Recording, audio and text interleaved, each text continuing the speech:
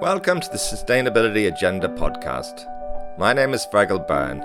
Every week I speak to leading figures from the world of sustainability and explore the sustainability agenda in marketing and strategy, technology, innovation, investment and finance. We look at the latest thinking, what's working, and the future and evolution of the sustainability agenda. The waterless product line was developed really by our designers who said, we understand the environmental impact of our product.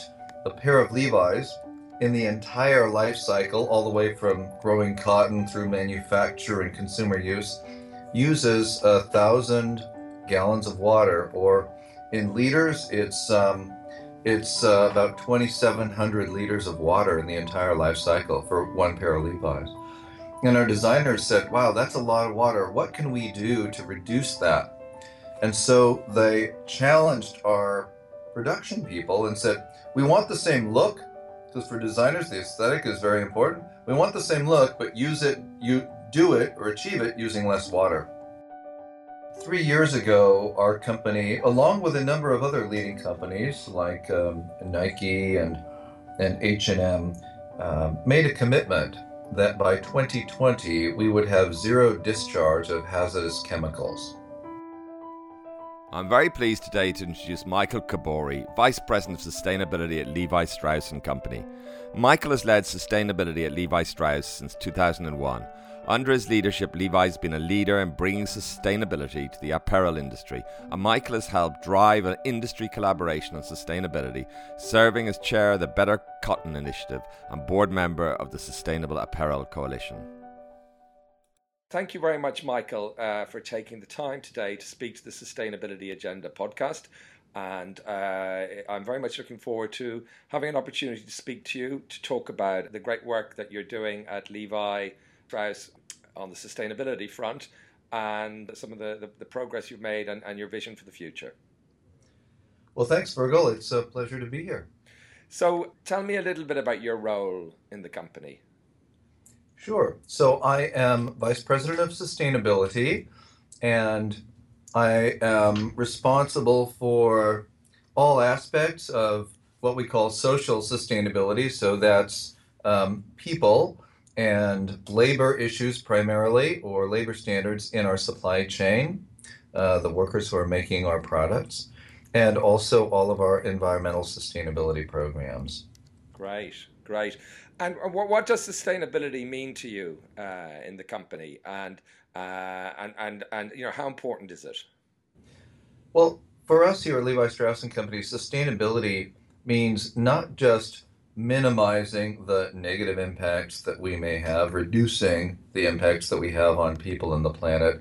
It also means trying to identify ways that we can actually make a more positive impact for people and the environment. Right.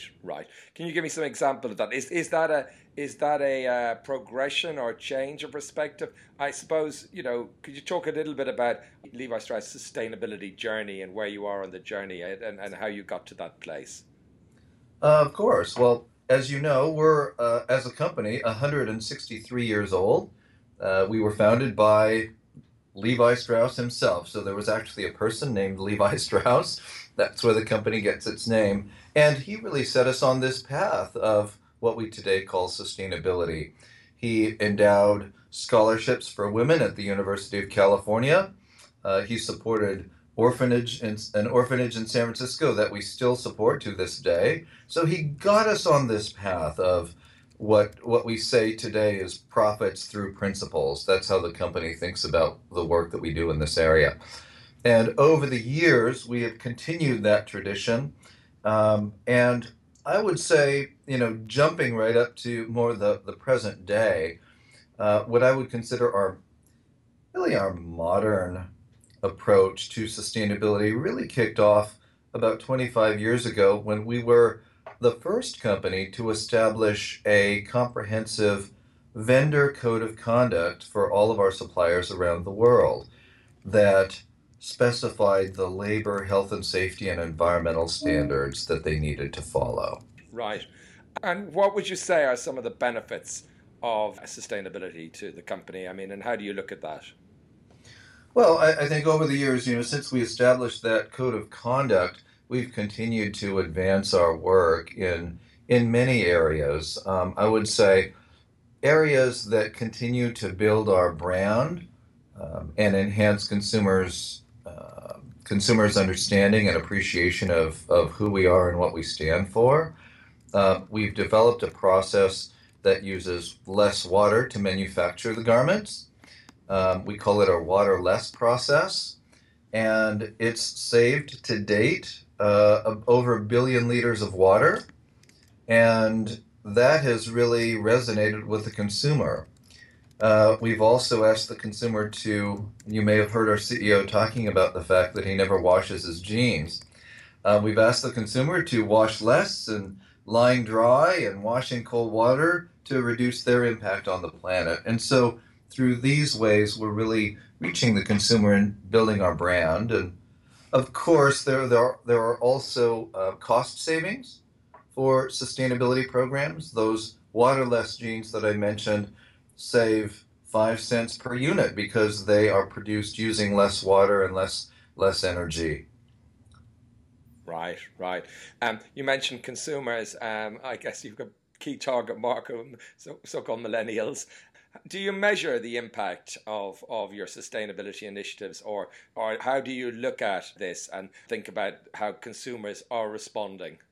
So one of the things that we're trying to do is to, as I mentioned, get consumers to wash less, line dry, washing cold. So we've embarked on a number of primarily web-based campaigns to do that. And so we can track the number of consumers that participate in those campaigns.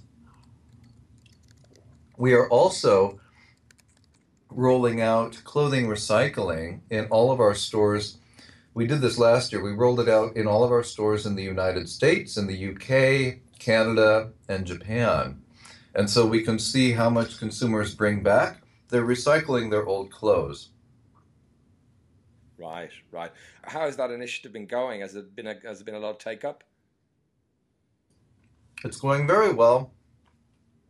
What we find is, see, we offer a coupon, a discount incentive for the consumers to bring back their old clothes. So they're doing that. The rate of redemption of that coupon program is the highest rate of redemption of any kind of promotional program that we've offered.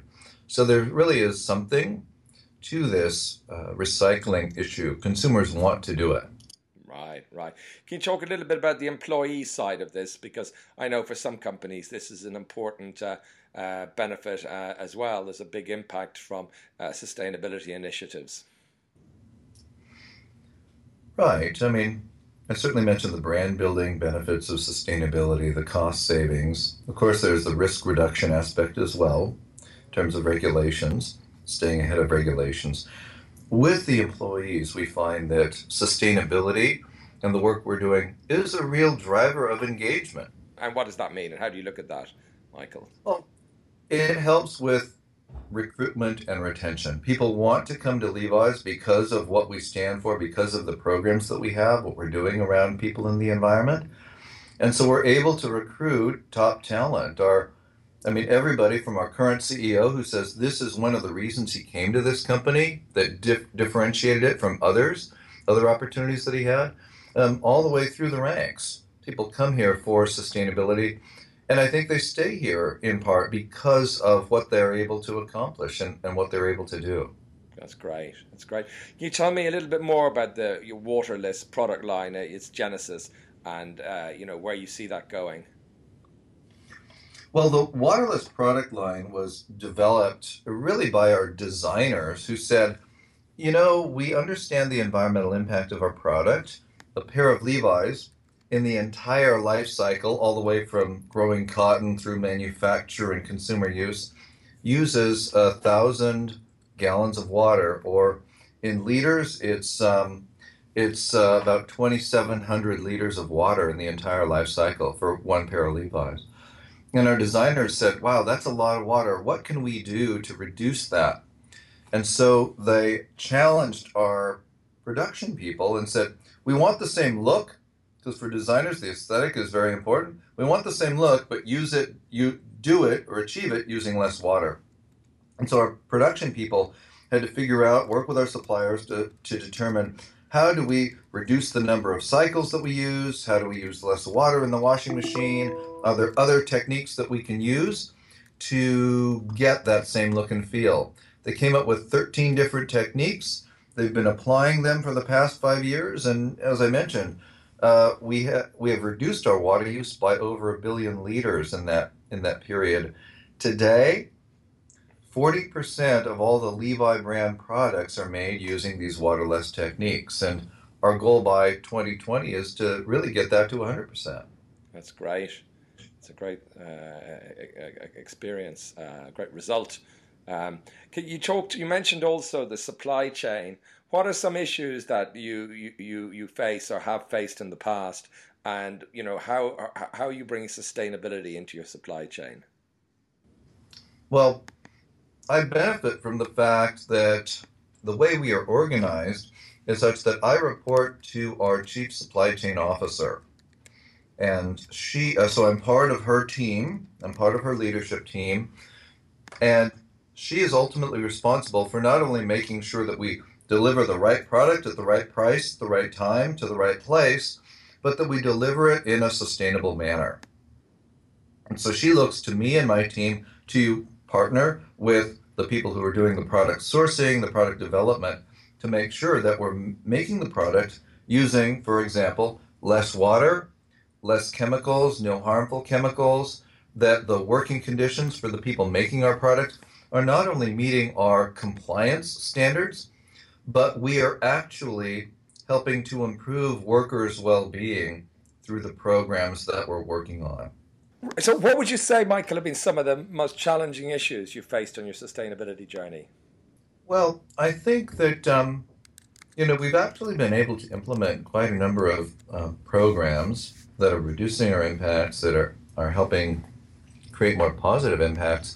One of the things that I would like us to be doing is talking more to our consumers about all of the work that we're doing. We've tended to be quite shy about that just because we've not wanted to not wanted to appear I don't know, disingenuous or that we're, bragging or anything like that. But I think it is important for consumers to understand all of the different things that we are doing, so they can understand that there is a company here that is very committed to acting in a more responsible manner to make the products that they're purchasing from us. So getting the word out to consumers, I think, is one of the key challenges and opportunities for us in the future. Right, right. Why do you think that's challenging, Michael? Because I think for our brand, there are many messages that we're giving to the consumer today. I mean, Levi's are, they're a great looking pair of jeans. We make great clothes. They fit well. They're durable. They have high quality. Lots of messages, and so getting that sustainability message there, it's another message in a sea of lots of messages. So we really need to sharpen and refine that message. And as well, we need to appeal to the broadest range of consumers, since our product appeals to the broadest range of consumers. We're not going after just those consumers who are only concerned about sustainability. It's really everybody. So, how do we make that message very clear and easy to understand for people? Great, great. What lessons have you learned there, Michael?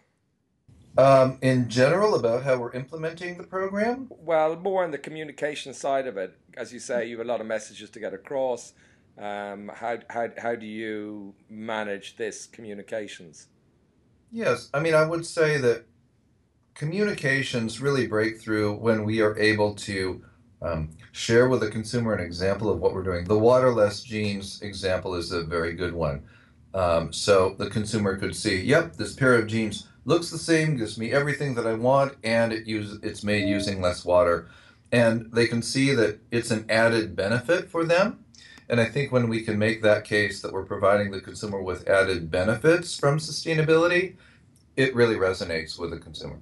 Yeah, absolutely. Now, some sustainability initiatives are, I guess, what you say, clearly win-win, and they're, pretty straightforward and easy to understand and make sense. I guess at the same time, there are other sustainability initiatives and ways of bringing it into the business that is can be more challenging, that involve trade-offs, difficult decisions where something has to be a trade-off. Can you give an example of that kind of experience at Levi's? Sure. 3 years ago, our company, along with a number of other leading companies like Nike and H&M, made a commitment that by 2020 we would have zero discharge of hazardous chemicals. And so one of the things that we have decided to phase out, in fact, we decided to phase it out last year, was the use of a chemical called PFC. It's a coating on the product that provides for durable water repellency on a garment. So those, raincoats that you buy that shed the water very easily, most of those are getting that benefit or that performance through this chemical called PFCs. So we decided to phase it out because we felt that it wasn't one of the preferred chemistries that we wanted to be using. So we found a replacement chemistry that was preferable, that was greener chemistry, and started using that. One of the challenges is that replacement chemistry, even though it is preferable chemistry and more sustainable, doesn't have quite the performance that those PFCs did. It still sheds water, but not as effectively. But we're committed to this and phasing out of PFCs, and so we're willing to accept that lower product benefit or product performance benefit in order to stick to our principles. Right, right. That's very interesting. And how do you get the message internally? How do you spread the message? Because that can be challenging too, to get everybody, as many people in the company behind the sustainability initiatives, to get them involved and engaged. Have you any insights into that process? Well, it's just constant communications. We have a great internal communications team that helps us give the messages to people. We have these. Every department has a town hall, as they call it, every quarter, and so I go and speak at those town halls. I issue a quarterly letter to all of our employees, and we have a number of employee groups that have just sprung up spontaneously. Employees just getting together to volunteer their time to improve, say, the recycling program in our headquarters office. And so we see there's a lot of passion that employees have for sustainability. They're willing to, self-organize to get some things done. And so tapping into that is a really great opportunity that we have here. Great, great. What about investors? To what extent do you have any interaction with I guess, the communication process with investors, or get any sense of how important sustainability is to investors? We have more and more contact with investors. We are privately held, and so it isn't as though we do a lot of calls with the analysts, but we certainly have quarterly calls since our bonds are publicly traded. Excuse me. So we are talking to more and more investors around sustainability, and we find that they are more and more interested in these issues. They term them ESG issues. That stands for environment, social, and governance issues. Mm. And increasingly, investors are interested in these issues because they not only help a company lower its risk profile, but they also indicate that a company is managing issues or capable of managing complex issues in a very effective way. And so it in some ways becomes a proxy for strong management. Yes, yes. And I think there's an increasing body of research showing the positive impact of sustainability initiatives in high sustainability companies in terms of their profitability and in terms of their investment performance. So that seems to be an area where there's a growing body of evidence. Exactly. That's what we're seeing, and that's what the investors are telling us more and more, that there is that high correlation. Great, great. And looking to the future, what are some of your sustainability aspirations over the coming, 3 to 5 years? Are there any particular initiatives, exciting initiatives that you can point to? Well, I mentioned this worker well-being program to you. I didn't really describe it. What it is going above and beyond simply the compliance programs on labor compliance that we have with our vendors, and working with vendors to identify what our workers' needs above and beyond making sure that their rights are protected. And so we've surveyed workers, we've identified, for example, health, financial literacy as two key areas where workers need more. And so our vendors are partnering with local service providers to give workers access to health care, training on maternal and child health care, training on financial literacy that actually improves outcomes for workers. And it also has a positive return on investment for those vendors. There's less absenteeism and less turnover, and you can actually measure that. And they're getting an ROI of literally 3 to 1 for every dollar invested in these programs. They're seeing a $3 return on that investment. So it's great for the business, and it's also great for the workers. Right. That's interesting. Very interesting. And here we are on the cusp. Just the election's taken place. Donald Trump is the president-elect. Is that, I think, what we say?